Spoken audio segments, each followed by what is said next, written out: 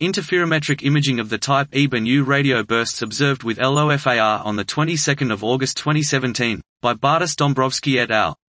The Sun is the source of different types of radio bursts that are associated with solar flares, for example. Among the most frequently observed phenomena are Type 3 solar bursts. Their radio images at low frequencies below 100 MHz are relatively poorly studied due to the limitations of legacy radio telescopes. We study the general characteristics of types IIIb and U with stratostructure solar radio bursts in the frequency range of 20 to 80 MHz, in particular the source size and evolution in different altitudes, as well as the velocity and energy of electron beams responsible for their generation.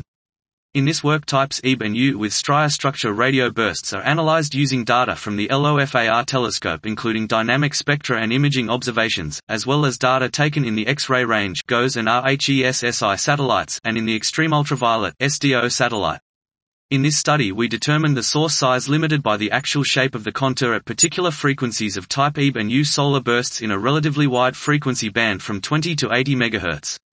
Two of the bursts seem to appear at roughly the same place in the studied active region, and their source sizes are similar. It is different in the case of another burst, which seems to be related to another part of the magnetic field structure in this active region. The velocities of the electron beams responsible for the generation of the three bursts studied here were also found to be different. This was interferometric imaging of the type IIIb and U radio bursts observed with LOFAR on the 22nd of August 2017, by Bartas-Dombrovský et al.